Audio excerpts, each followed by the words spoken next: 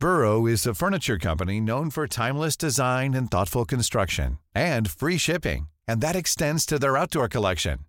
Their outdoor furniture is built to withstand the elements, featuring rust-proof stainless steel hardware, weather-ready teak, and quick-dry foam cushions. For Memorial Day, get 15% off your Burrow purchase at burrow.com/acast, and up to 25% off outdoor. That's up to 25% off outdoor furniture at burrow.com/acast. Even when we're on a budget, we still deserve nice things. Quince is a place to scoop up stunning high-end goods for 50 to 80% less than similar brands. They have buttery soft cashmere sweaters starting at $50, luxurious Italian leather bags, and so much more. Plus, Quince only works with factories that use safe, ethical, and responsible manufacturing. Get the high-end goods you'll love without the high price tag with Quince. Go to quince.com/style for free shipping and 365-day returns.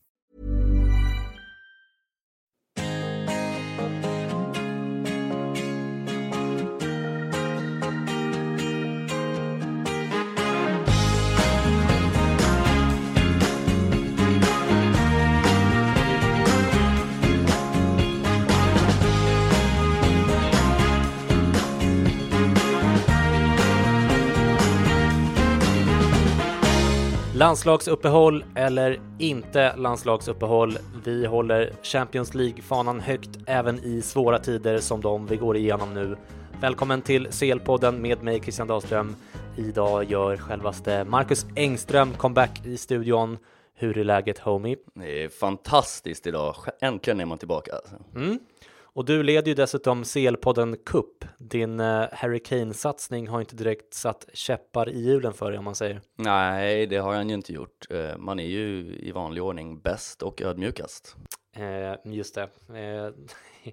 Vi ska prata mer om fantasyfotboll i slutet av podden som vanligt, så att ni som inte är intresserade av det kan droppa av. Men idag kommer vi framförallt att prata upp nästa veckas omgång, och eftersom vi har mycket att gå igenom så tänker jag att vi kör igång med detsamma och börjar med att snacka upp tisdagens matcher där det finns ett par riktiga guldkorn. Grupp E består av Liverpool, Spartak Moskva, Sevilla och Maribor och är så här långt den jämnaste gruppen av alla, där ingen har vunnit båda sina matcher och alla lag har tagit minst en poäng.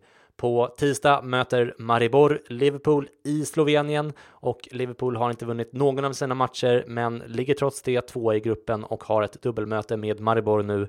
Tror du att Liverpool tar med sig alla 6 pinnar i det här dubbelmötet, Marcus? Alltså det måste de ju absolut göra, annars så hänger ju Klopp riktigt löst efter det här. Alltså. Ja, det lär ju bli målkalas i alla fall. Ja, och speciellt ifall Coutinho nu har börjat spela igen efter diverse skriverier och dessutom sett väldigt bra ut. Ja, dessutom. Så att, nej, det kan nu bli åka av där. Och jag ser fram emot det. Jag håller en liten tumme för Liverpool. För det vore ett kul lag att ha med sig in i slutspelsfasen också. Ja, absolut. Det är alltid roligt att titta på. Alltid snabba i spelet. Liksom. Exakt. I den andra matchen i grupp E möter då såklart Spartak Moskva Sevilla i Moskva. Sevilla ligger fortsatt tvåa i La Liga framför Real Madrid och Atletico bland annat, medan Spartak Moskva ligger på 5:e plats i ryska ligan. Liverpool fick bara med sig 1-1 i Moskva senast, så det är ju definitivt en svår bortamatch. Men om Sevilla vinner den här matchen så har de 7 poäng och dessutom ett hemmamöte med Maribor kvar. Jag tänker att 10 poäng borde ju verkligen räcka till avancemang i den här jämna gruppen. Vad tror du om den här matchen, Marcus? Ja, nej men Sevilla är ju också ett sånt här lag som likt Liverpool alltid är kul att se på. De har ju även haft väldigt stora framgångar inom Europa League de senaste åren. Så, de känns ju som ett stabilt Europalag. Ja, absolut. Jag tror definitivt att de kommer gå vidare, det är inget snack. Ja, och vi får se. Alltså, de skulle ju kunna ta ett kryss i Moskva och känna sig ganska nöjda med det också. Ja, även om ryssarna är alltid svåra på hemmaplan, oavsett vilket lag, så tror jag på Sevilla i den här fighten. Ja, det ska i alla fall bli kul att se hur den här gruppen ser ut efter de här 2 dubbelmötena. Då kommer vi förmodligen se hur det har skiktat sig där, trots att den gruppen alltså är ganska jämn just nu. Vi går vidare till grupp F. Och i grupp F har vi en riktigt rolig match där båda lagen snittar över 3 mål per match i sina ligor. En otroligt spännande taktisk kamp mellan de två tränarna också. Jag pratar om matchen mellan Manchester City och Napoli på The City of Manchester Stadium såklart, där Pep Guardiola och Maurizio Sarri gör upp i första ronden av 2. Och personligen så tycker jag att det här är den typen av matcher som jag tycker är liksom allra roligast. Vad ser du fram emot i den här matchen, Marcus? Ja, alltså, så starka som City har sett ut än så länge i år så kommer ju de att trumma på så hårt de bara kan. Sen så vet jag inte om de kommer vinna båda mötena. Napoli på hemmaplan, det är en match som ingen vill ta i liksom.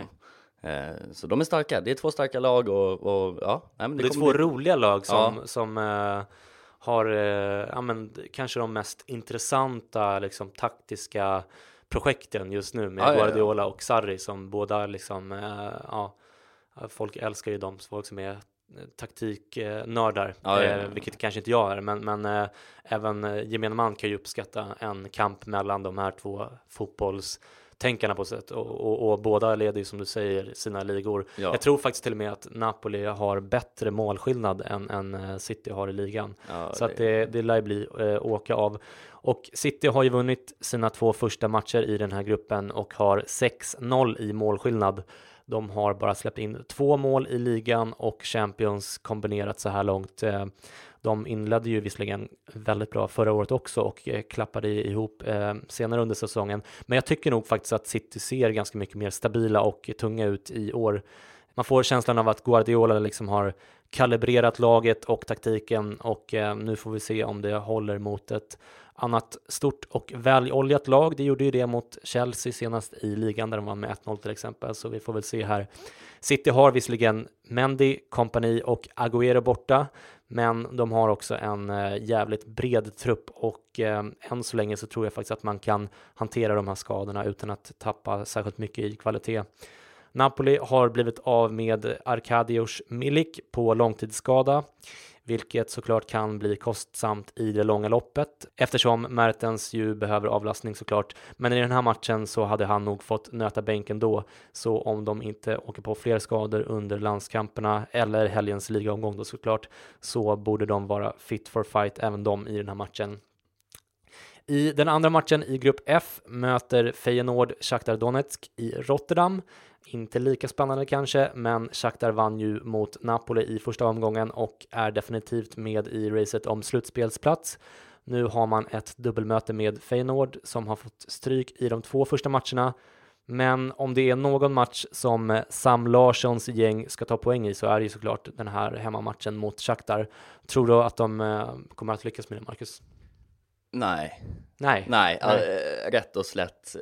Feyenoord är ett kul lag att se på. De är unga och fräscha och liksom har mycket tro på sig själva. Men Shakhtar är en sån här Champions League-klassiker som kan förlora mot de konstigaste lagen, så självklart allting kan hända, men även spela väldigt, väldigt starkt, så som de gjorde i senaste matchen då. Ja, precis. Och de har ju den här Champions League-rutinen och så vidare. Ja, men som sagt, om det är någon match här som Feyenoord på högerbacken. Ja, men om inte annat. Men om det är någon match som Feyenoord ska kunna ta poäng i, så är det hemmamatchen mot gruppens på pappret svagaste lag. Ja. Så för alla som håller en tumme för Sam Larsson så får vi hoppas att de tar poäng här. Men jag är nog kanske lite grann inne på din linje ändå, att Shakhtar borde kunna gå vinnande ur den här striden också. I grupp G är Besiktas den stora positiva överraskningen hittills och Monaco den negativa besvikelsen. Monaco har 1 poäng och Besiktas har 6 poäng. Nu går de alltså upp mot varandra i ett dubbelmöte med start på tisdag i Monaco. Båda spelar nu på fredag och får alltså 4 dagars återhämtning. Monaco kommer att vara ganska stora favoriter på oddsmarknaderna här, men jag tycker ändå att det känns som en ganska oviss och svårtippad match. Besiktas har en lätt bortamatch mot Jumbon i turkiska ligan i helgen, medan Monaco har en svår bortamatch mot Lyon. Vi ska såklart få höra vad vår vän Kerem har att säga inför den här matchen. Han är ju ett stort Besiktas-fan som ni känner till. Turkiet torskade ju nu mot Island i VM-kvalet häromdagen och är utslagna därifrån. Men Besiktas och Turkiets landslag för amputerade som vann EM-finalen mot England på Besiktas hemmaarena Vodafone Park inför 41 000 åskådare gör att Kerem inte deppar trots allt. Så här låter det. Mörk helg för oss från Turkiet. Alltså, vårt landslag ställde upp med den mest korrupta laguppställningen någonsin och torskade med 3-0 hemma mot Island, vilket ledde till att vi inte gick till VM. Men fan gör det när vi har ett Besiktas som charmar hela Europa, som ska åka till Monaco nästa vecka, och Cenk Tosun som gjorde 2 mål i landslaget igår mot Finland. Vi har 2 mål mot Monaco också. Det känns skitbra. Och samtidigt, vårt turkiska landslaget, amputerade landslaget vann EM i Istanbul igår eller förrgår mot England i final. Kolla på det klippet på YouTube, ni kommer få gåshud allihopa. 3 poäng Besiktas borta i Monaco, vad säger ni? Jag tänkte att vi också skulle lyssna på när Osman Çakmak avgör finalen för Turkiet och publiken blir galna. Alla 41 000 åskådare skriker Osman Çakmaks namn medan han gråtandes kysser sin landslagströja. Det här är riktigt gåshudsmaterial. Så här lät det. Barış bıraktı Osman. Osman bekledi. Osman ayağından topu çıkarmadı, şimdi pas. Barış ceza alanına baktı. Barış geriye. Osman! Osman! Osman! Osman! Osman Çakmak gol! Gol! Gol! Gol! 50+2 gol! Osman! Osman'ın golü! 50+2! Sadece 1 dakika umutlandırdık İngiltere'yi. Sadece 1 dakika umutlandırdık. Osman kaptan attı. Osman Çakmak, muhabirimiz Cem Çınar'a koştu. Osman Çakmak. Osman gol atıyor. Allah'ım ne güzel bir atmosfer. Osman, Metin Şentürk tribünde golü kutluyor. Metin Şentürk de bugün tribüne gelmiş. Barış, Osman, Osman'ın golü. Osman, şampiyonluğun golü. Osman Çakmak'ın golü. Osman Çakmak.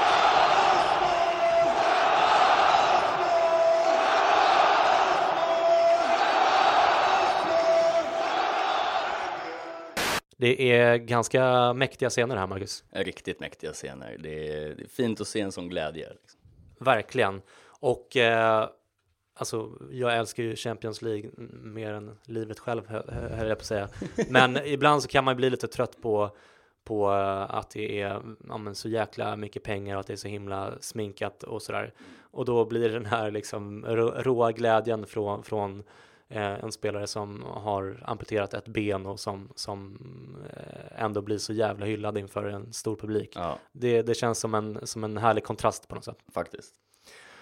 All right, Monaco mot Besiktas blir onekligen en väldigt intressant match i nästa vecka. Och i den andra matchen i den här gruppen möts den andra besvikelsen Leipzig och Porto som studsade tillbaka från torsken mot just Besiktas i första matchen och bortaslog Monaco med 3-0 senast.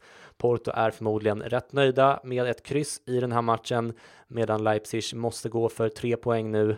Efter den här matchen har Emil Forsbergs gäng 2 svåra bortamatcher och en hemmamatch mot Besiktas kvar. Tror du att de fixar 3 pinnar mot Besiktas? Vi får se vad som händer helt enkelt. Det blir en Timo Werner mot Abubakar som jag då har i mitt lag. Inte för att låta på det sättet. Men, han har ju hjälpt mig lite grann i den här säsongen. Billig och målgaranti nästan. Definitivt. Vi får se vad som händer. Jag tror att det kan bli varsin vinst i den här matchen. Eller i den här dubbelmötet. Ja, det skulle jag nog förmodligen också kunna tänka mig. Det blir i alla fall jäkligt intressant att se för att Leipzig, det är ju lite grann vinna eller försvinna här på något sätt redan i första matchen. De måste ta tag i sig själva på hemmaplan, för gör de inte det, då är de ute. Liksom. Ja, precis. Och de har ju dessutom gått knackigt i ligan och Naby Keita har redan skrivit på för Liverpool inför nästa säsong. Emil Forsberg har gjort det jäkligt tydligt att han vill gå vidare i sommar. Så att det här projektet, Red Bull-projektet, alltså det är klart att det inte liksom är make or break för dem. De har gott om resurser och en plan ändå. Men på något sätt är det väl ändå någon form av momentum som de behöver behålla genom att vinna den här matchen. Ja, men precis. All right, vi går vidare till grupp H. Och grupp H är alltså den sista gruppen som spelar på tisdagen och där har Dortmund något överraskande torskat sina 2 första matcher. Nu har man ett smaskigt dubbelmöte med Apoel och det kan inte bara vara jag som räknar med rejäl islossning för Dortmund här, Marcus. Nej, det här, nu kommer ju vändningen för Dortmund, tror jag i alla fall. Tror och hoppas. Aubameyang kommer ju gå lös i de här 2 matcherna. Ja, precis. Jag har inte råd med Aubameyang i fantasy som vi pratade om innan vi slog på mickarna här. Eftersom han kostar, om jag skulle byta Lukaku mot honom då, eftersom han kostar 1 kredit mer och jag har bara 0,5. Men där känns det som att det ligger minst 4 mål i det här dubbelmötet mot Apoel och ruvar. Jag tror ju att Apoel kommer att få smaka på episkt mycket stryk mot Dortmund över 2 matcher. Och i det andra dubbelmötet i grupp H har vi då givetvis Real Madrid mot Tottenham, där båda lagen alltså har vunnit sina 2 första matcher och dessutom båda har samma målskillnad, nämligen 6-1. Real börjar alltså hemma men har väldigt stora skadebekymmer redan i inledningen av säsongen. Gareth Bale har dragit på sig sin 18:e skada sedan han värvades till Real Madrid. Bara 18? Ja, bara 18 och kommer att missa den här matchen och förmodligen även returen mot sin gamla klubb. Glädjande nog är Marcelo, Benzema och Theo Hernandez tillbaka i träning och borde vara redo för den här matchen. Men förutom Bale så är även Carvajal och Kovacic borta och Kroos fick ju lämna den tyska landslagssamlingen nu i veckan, men han lugnade sen oroliga fans på Twitter och skrev att han bara ville ta det lite lugnt och att han inte hade fått någon ny skada. Man får väl anta att Kroos spelar den här matchen alltså. I Spurs väntas Dembélé och Wanyama vara tillbaka medan Danny Rose och Lamela är borta. Dele Alli är fortsatt avstängd men han är tillbaka i returen. Trots skador och sviktande form så är jag benägen att tro ganska hårt på Real Madrid åtminstone i den här första hemmamatchen. Vad tror du? Ja, definitivt. Alltså det här är ju 2 matcher som Real Madrid ska ta om man ser på pappret att de har vunnit CL 2 år i rad. Kommer bli riktigt tungt för Harry Kane och Christian Eriksson och grabbarna där. Jag tror inte att de kommer klara det. Nej, jag tror jag tror inte heller det. Jag tror att Real Madrid blir alldeles för starka. Nu har de fått tillbaka Marcelo också och Benzema, det är ju 2 riktigt viktiga spelare alltså för hela deras system så att Marcelo kan hjälpa Ronaldo på vänsterkanten och att Ronaldo kan få börja på vänsterkanten istället för som topp. Så att litet frågetecken såklart för att Carvajal är borta, som jag tycker är en något underskattad spelare och som också är ganska viktig. Kanske inte för deras grundspel, men han står ju för en del assister och ett par mål per säsong. Så att, och löpningar. Ja, verkligen. Ja, han är ju en lagspelare och en ganska smart sådan och med bra passningsfot och så vidare. Så att, men som sagt, totalt sett så har de ju ändå ett skadeläge som börjar ljusna lite grann här. Frågetecken givetvis för Gareth Bale då, det är ju synd att han inte är med. Men de har ju till exempel Asensio som kan gå in där så att det borde inte göra allt för stor skillnad. Nej. Vi får väl se helt enkelt. Okej, det är City, Napoli och Real Spurs på tisdagen i alla fall som ni hör. Så det känns faktiskt rimligt att börja tagga till redan nu. Definitivt. Under onsdagen spelar grupp A till D och om vi börjar i grupp A, Marcus, så ser det ju väldigt ljust ut för Manchester United som har vunnit sina 2 första matcher och har 7-1 i målskillnad. Jag passar på här och påminna om att Jesper inte var övertygad om Lukaku innan säsongen drog igång, medan jag såg det som en av sommarens bästa värvningar. Kaching.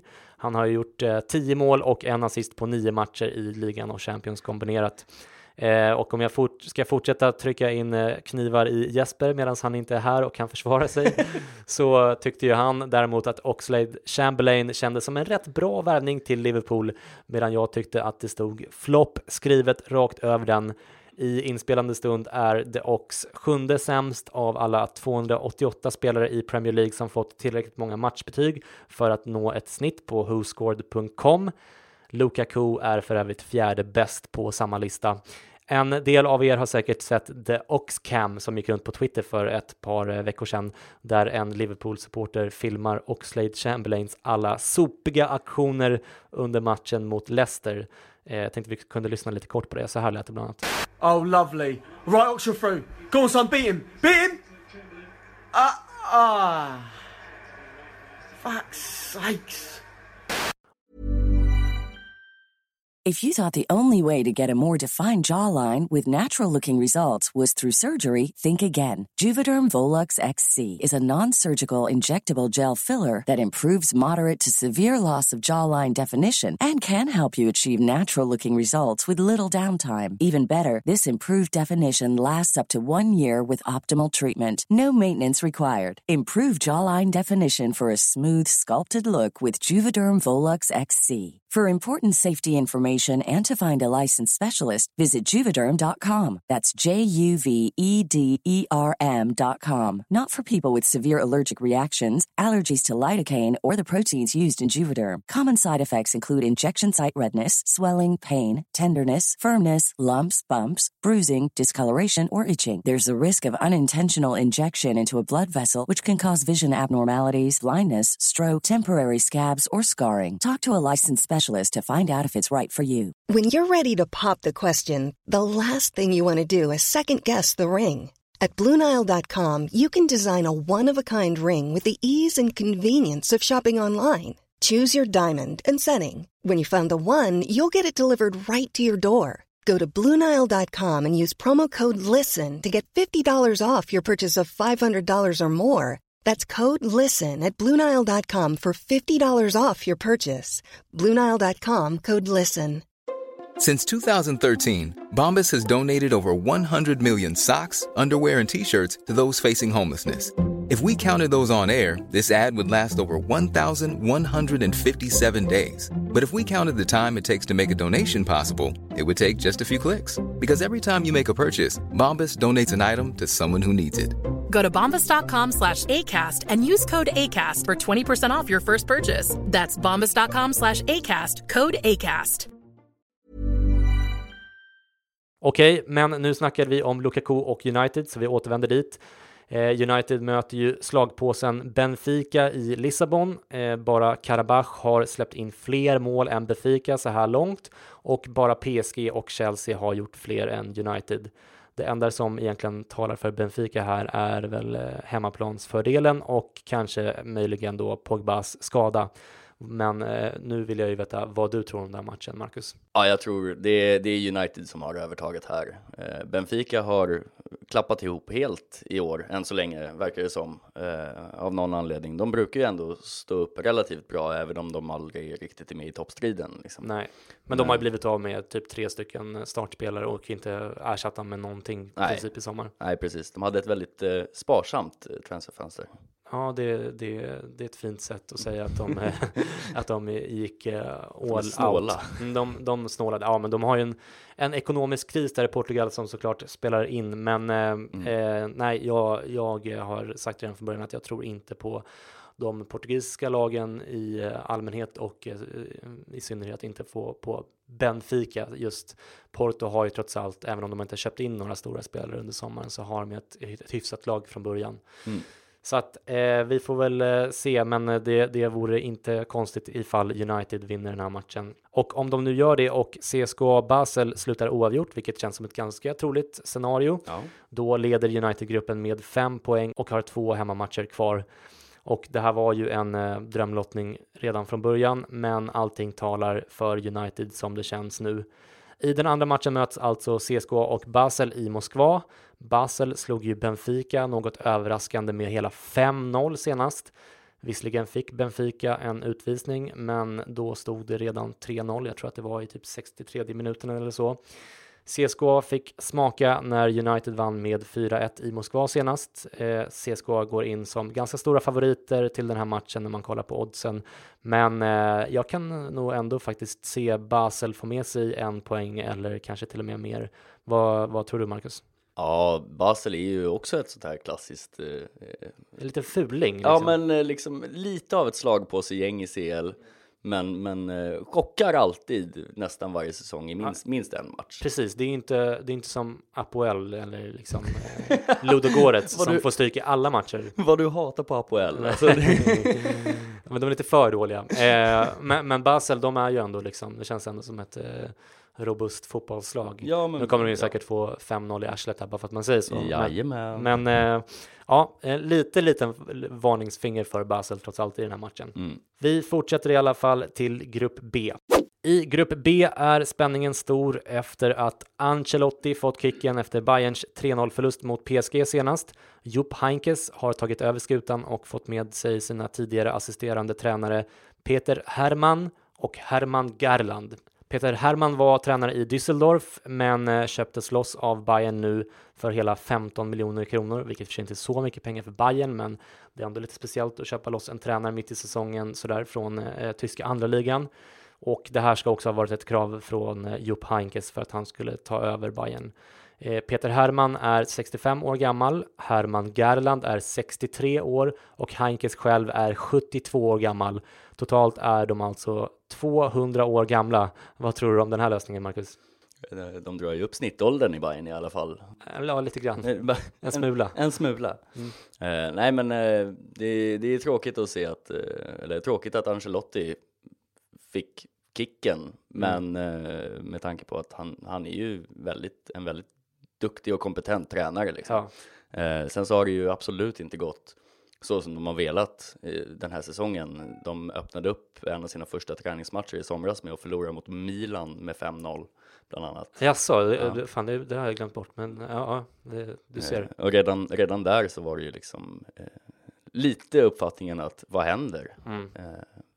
För det ska ju inte hända i Bayern München. Nej, verkligen inte Bayern München särskilt. Nej.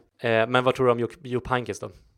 Om han kommer in och lyckas styra upp det här och rädda skutan så gör han det ju riktigt bra. Jag tror att Bayern de får det svårt den här säsongen.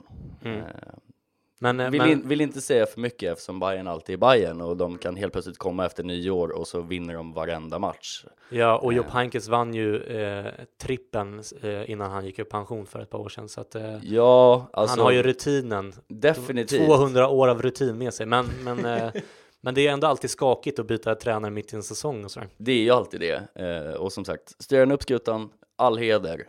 Men jag tror att han har mycket jobb och lösa fram till nyår. Och vad som händer efter nyår, det är anyone's guess. Det känns som något av en bajsmackare här, men samtidigt på något sätt har han ju liksom lite grann allt att vinna. Även om han har allt att förlora eftersom han vann trippen senast så kommer han in i ett läge där Bayern har gått dåligt men ändå har en jävligt bra trupp liksom. Ja, de har en fruktansvärt bra trupp. Man förstår inte hur resultaten kan se ut som de har gjort, om man säger så. Nej, och Neuer är visserligen skadad fram till jul eller så, men å andra sidan, de kommer ju att, alltså gruppen i CL kommer de ju att gå vidare ur, även om de förmodligen kommer 2 efter PSG. Och i Bundesliga så, men det är inte hela världen om de lägger 5 poäng efter Dortmund i liksom årsskiftet, utan det reder de säkert ut ändå. Utan det är ju, alltså i Bayerns fall är det alltid liksom våren som är den liksom solklart viktigaste delen av säsongen. Det är det för alla lag såklart, men ännu tydligare så i Bayern eftersom de alltid tar sig vidare ur gruppen från CL och de har ingen jättekonkurrens i ligan heller. Nej, så att han får ju ändå ett par månader på sig att styra upp det här, så är det ju efter jul som det gäller. Ja, det är i alla fall jäkligt intressant. Jag läste även Adam Nilssons blogginlägg på Fotbollskanalen om det här tränarbytet, där han trodde att det förmodligen betydde att de tyska spelarna kommer att få mer speltid, men att Heinkes, som också pratar flytande spanska tydligen, kan komma att ena de två spelarfraktionerna inom laget, som, om jag har förstått saken rätt, består i dels en tysk-fransk fraktion och dels en spansktalande fraktion. Man har ju bland annat James Rodriguez, Vidal, Javi Martinez, Bernat och Thiago Alcantara som pratar spanska. Efter att Ancelotti fått foten här om veckan så berättade Uli Hoeneß att 5 storspelare hade vänt sig mot Carlo. Det spekulerades då i att det var Robben, Ribéry, Hummels, Koman och Boateng som vände sig mot italienaren, eller möjligen någon av Lewandowski och Müller också. Hummels har dock dementerat att han velat ha bort Ancelotti. På onsdag möter man i alla fall Celtic på hemmaplan. Jag har lite svårt att se 200 år av rutin gå bort sig mot just Celtic på hemmaplan. 4-0 till Bayern här, eller? Vad tror du, Marcus? Minst. Ska det vara? Det ska vara det. Om inte Micke Lustig gör en jävla match. Okej, i den andra matchen i grupp B möter i alla fall Anderlecht PSG. Paris leder gruppen med 2 raka vinster och 8-0 i målskillnad. Anderlecht ligger sist med 0-6 i målskillnad. Är det en lektion i fotboll som väntar belgarna i den här matchen, tror du, Marcus? Ja, definitivt. Det här ska PSG ta. Med mycket dessutom. Med Neymar och Cavani och Mbappé i toppen där. Ja. De ska göra lekstuga i verkligen. 180 minuter nu egentligen. Ja, Aubameyang och Neymar vore kanske en bra kombination i fantasyfotbollen. Vi får se. Bayern möter i alla fall PSG i sista omgången av den här gruppen. Vi får hoppas att det finns någonting kvar att spela för då, förutom hedern, för i så fall ska det bli väldigt spännande att se silverrävarna i Bayern ta sig an Unai Emery och company. Men skit i det nu, hörni. Vi går vidare till grupp C. Och i grupp C är det tidig match, detta satans påhitt. 18:00 börjar matchen mellan Karabach och Atletico Madrid i Baku i Azerbaijan. Atletico har bara tagit 1 poäng på 2 matcher i Champions. Innan matchen mot Chelsea hade man inte torskat på hemmaplan i CL på 11 matcher. Nu har man alltså ett dubbelmöte med superdåliga Karabach. Och jag tänker faktiskt inte ens fråga dig vad du tror om den här matchen, Marcus. Vi går istället direkt vidare till den andra matchen här som är betydligt roligare, nämligen Chelsea mot Roma på Stamford Bridge. Vinner Chelsea den här matchen leder man gruppen med 5 poäng och har en match mot Karabach kvar. Om Chelsea inte åker på några oväntade skador i helgen räknar i alla fall jag iskallt med 3 poäng för Chelsea här. Conte kan Roma väl sen tiden i Serie A och lär väl inte gå bort sig taktiskt här, eller vad tror du, Marcus? Nej, det är ingen risk. Jag tror inte att något av lagen kommer hålla nollan kanske, men Chelsea ska ju ta hem det här utan diskussion egentligen. Ja, precis. Di Francesco i all ära, men Conte, särskilt efter bortavinsten mot Atletico senast i CL, känns ju som en snubbe som is on a roll. Han vet vad han håller på med. Liksom. Verkligen. Och Roma har ju han slagit både 1 och 2 gånger med Juventus tidigare. Så att det känns ganska givet att de vinner den matchen. Ja. Får Roma-fansen ursäkta. Och vi får väl se om vi har fel här. Då får vi göra avbön i nästa avsnitt. Men vi får se. Okej, vi påminner i alla fall om den tidiga starttiden på Karabach-matchen en gång till, särskilt för er som är med i fantasyn. Men nu går vi vidare till den sista gruppen. Och sista gruppen som intar scenen på onsdag är givetvis grupp D, där Barcelona möter Olympiakos hemma på Camp Nou. Iniesta klev ju av Barcelonas senaste match mot Las Palmas med en hamstringskada, men väntas vara tillbaka till den här matchen om inte redan i helgens bortamatch mot Atletico Madrid. Ousmane Dembélé är borta sedan tidigare och det kan ju komma att smälla rätt bra mot Atletico, som ju inte tar några fångar, men vi får avvakta den matchen såklart. Argentina har en svår sista match i VM-kvalet ikväll som blir direkt avgörande för deras VM-medverkan. Luis Suarez och Uruguay ligger 2 i den här sydamerikanska VM-kvalgruppen, där alltså 4 lag går vidare direkt och det 5:e laget går playoff mot Nya Zeeland, tror jag det är. Så att det ser väldigt bra ut för Uruguay, men De borde ha varit klara redan senast eftersom de då spelade mot Jumbon Venezuela, men de klarade bara kryss i den matchen. Så att även Luis Suarez kommer att vara tvungen att förmodligen spela hela matchen här. Även Mascherano har spelat tuffa matcher för Argentina och nu i helgen möter man alltså Atletico i Madrid. Extra tufft att spela i Madrid nu också såklart efter folkomröstningen i Katalonien och så vidare. Men hemma på Camp Nou blir väl Olympiakos en munsbit ändå trots alla de här brasklapparna jag nu har läst upp, eller hur Marcus? Ja, det här är också, även här har vi en match som på papper är självklar. Vi vet alla vem som kommer vinna den liksom.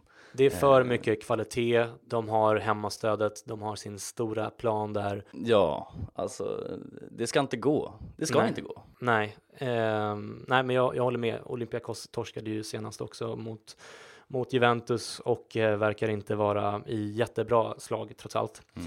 Den andra matchen i grupp D och den sista matchen för den här omgången går mellan Juventus och Sporting i Turin. Pjanic, Hövedes och De Chilio är osäkra inför den här matchen. Sporting vann första matchen borta mot Olympiakos och förlorade bara med 1-0 mot Barcelona och gjorde en bra match dessutom nu senast.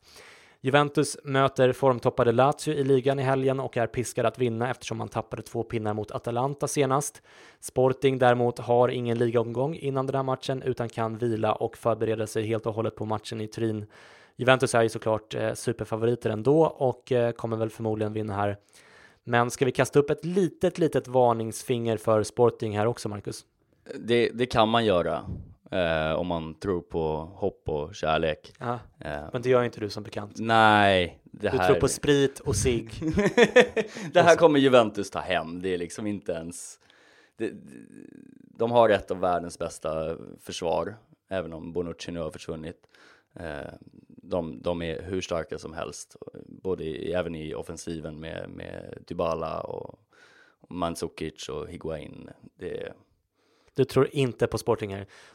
Då tycker vi lite olika här. Det är i alla fall härligt att få lite dynamik här. Jag tror att Sporting kan ha en liten chans här. Men som vanligt, det får jag väl äta upp med 4-0 i arslet i Turin. Vi får väl se vad som händer i alla fall. All right, där hade ni alltså en liten preview av nästa veckas omgång. På tisdag förmiddag kommer givetvis en fullständig genomgång av skadeläge, odds, form och så vidare inför tisdagskvällens och onsdagskvällens matcher. Men innan vi lämnar er för den här gången så tänkte jag att vi skulle snacka lite fantasy. Hade jag bara haft en halv kredit till över så hade jag kunnat tänka mig att byta Lukaku mot Neymar eller Aubameyang som jag redan har nämnt. Tottenham möter Real Madrid 2 gånger nu. Kommer du trots det att köra vidare med Harry Kane på topp, Marcus? Harry Kane, han kom in i mitt lag och gjorde ett fantastiskt jobb ut. Nu är det ut som gäller. Du är inte nostalgisk på det sättet? Nej. Nej, det är jag inte. Nej. Jag har inte exakt kollat hur poängen ligger till och hur mycket jag har över. Men att försöka få in Aubameyang, tvinga in honom på ett eller annat sätt, det är någonting som jag kommer göra. Så du får helt enkelt hoppas på att du inte får någon skada på någon annan spelare nu i helgen som gör att du... För det blir 4 minuspoäng ifall du byter 2. Som du redan känner till så är jag inte blyg för att plocka minuspoäng på byten. Så. Nej, men annars så tycker jag att målvaktspositionen känns svårare än på många år faktiskt. Jag tycker inte att det brukar vara ett så stort problem, utan det brukar vara lätt att plocka en bra målvakt på den ena matchdagen och en bra på den andra. Jag har ju Areola i PSG och Navas i Real Madrid som det ser ut nu. I grupp A till D som alltså spelar på samma matchdag varje gång då såklart. Där tycker jag att det finns ganska många bra målvaktsdrag. Men Areola, han är så billig att jag känner att jag liksom måste köra på honom. I grupp E till H som spelar den andra matchdagen så finns det inte alls lika många bra drag där. Men man måste ju ha en målis på vardera dag för att maxa chansen att få en hållen nolla såklart. Jag tror att det kanske slutar med att jag har kvar Navas trots att de möter Spurs. Men om jag inte får några skador och kan byta gratis så är det faktiskt inte omöjligt att jag byter till Birki i Dortmund som har Apoel 2 matcher i rad nu. Du kör ju på De Gea och Mignolet, Marcus. Och De Gea köper jag fullständigt. Det var en av dem som jag funderade på själv. Men jag gissar att du har haft en hel del huvudbry när det gäller den andra målvaktsplatsen. Ja, definitivt. Man vill ju inte göra det för enkelt för sig. Jag leder ju trots allt ändå ligan. Lol. Nej, men precis som du säger, Bürki i kommande omgång, eller kommande 2 omgångar, kanske är högaktuell att byta in. Ja, för Mignolet, alltså först när jag såg att du hade dem så tänkte jag att du har tappat förståndet. Men sen kollar jag liksom på alternativen där och det finns inte så många bra alternativ de grupperna. Nej. Men ändå, det måste kännas lite skakigt med tanke på att Liverpool alltid släpper in ett mål och att de dessutom är jävligt oklara på vem det är som ska stå i Champions League. Ja, och precis det här som du säger att de i stort sett alltid släpper in ett mål. Jag lägger mitt hopp i De Gea helt enkelt och har gjort nu de senaste 2 matchdagarna. Vad kostar Mignolet? Är det 4,5 eller något sånt tror jag? Vi kan kolla upp det lite snabbt här. Mignolet ligger på 5 faktiskt. 5? Det var onödigt dyrt. Ja, det var, tänker efter. Nu gav jag dig ett bra tips här. Det känner jag genast var en dålig idé. Ja, det blir minuspoäng på det helt enkelt. Ja, uppenbarligen. Du har ju Niklas Süle också i Bayern. Jag tänker att det kanske kan vara dags att byta ut honom nu när Heinkes är tillbaka och han väntas satsa på Hummels och Boateng, eller hur resonerar du där? Ja, det är väl någonting som jag hoppas inte kommer hända. Jag har inte råd att ta fler minuspoäng. Jag har redan flera minuspoäng inplanerade om man säger. Risken att han får ligga kvar i alla fall en match känns just nu överhängande. Om inte annat så får man ju köra på eller byta ut honom liksom. Sist men inte minst så kör du utan både Ronaldo och Messi. Hur länge vågar du köra på den kaxiga taktiken? Ja, men det är ju någonting som jag har försökt att köra på så långt det bara går i flera år nu. Och det har inte alltid gått så bra om vi ska vara ärliga. Nu ska vi inte diskutera gamla årgångar utan Nej, vi kan prata nutid. Nu går det mycket bättre. Ja. Nej, men all ära till Messi och Ronaldo. Men det känns som att det är lite fusk att ha dem. Ja, det tycker jag inte. Men däremot så finns det ju, i år finns det ju fler bra alternativ till dem än på väldigt länge. Ja. Med Neymar och Kane, Aubameyang, Cavani och så vidare. Det är det som har varit att de senaste åren så har man alltid kunnat, har man haft antingen Messi eller Ronaldo så har man kunnat lita på att minst en av dem kommer ha en match i gruppspelet där de trycker in 4 eller 5 mål på en match. Sätter man honom som kapten då leder man. Vilken grupp man än är med i. All right, det var allt vi hade för er idag, kära vänner. Gå nu in på iTunes och sätt ett betyg eller skriv om oss på sociala medier under hashtaggen CL-podden med 2D. Vi hörs igen om inte annat så på tisdag då jag är själv här i studion och samlar ihop all den senaste infon inför matchdag 3 så att ni får den serverad direkt i era lurar någon gång vid lunch. Ni ska som vanligt ha ett stort tack för att ni lyssnar. Ha det bra. Hej då. Hej då.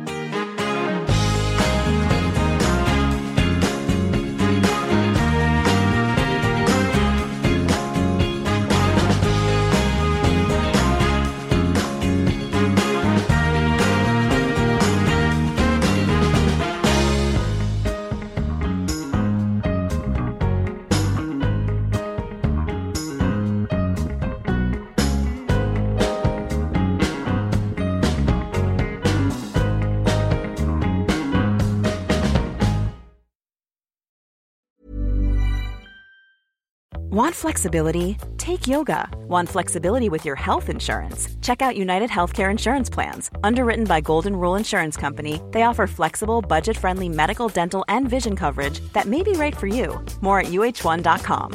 A lot can happen in the next 3 years. Like a chatbot may be your new best friend. But what won't change? Needing health insurance. United Healthcare Tri-Term Medical Plans are available for these changing times. Underwritten by Golden Rule Insurance Company, they offer budget-friendly, flexible coverage for people who are in between jobs or missed open enrollment. The plans last nearly 3 years in some states, with access to a nationwide network of doctors and hospitals. So for whatever tomorrow brings, United Healthcare Tri-Term Medical Plans may be for you. Learn more at uh1.com.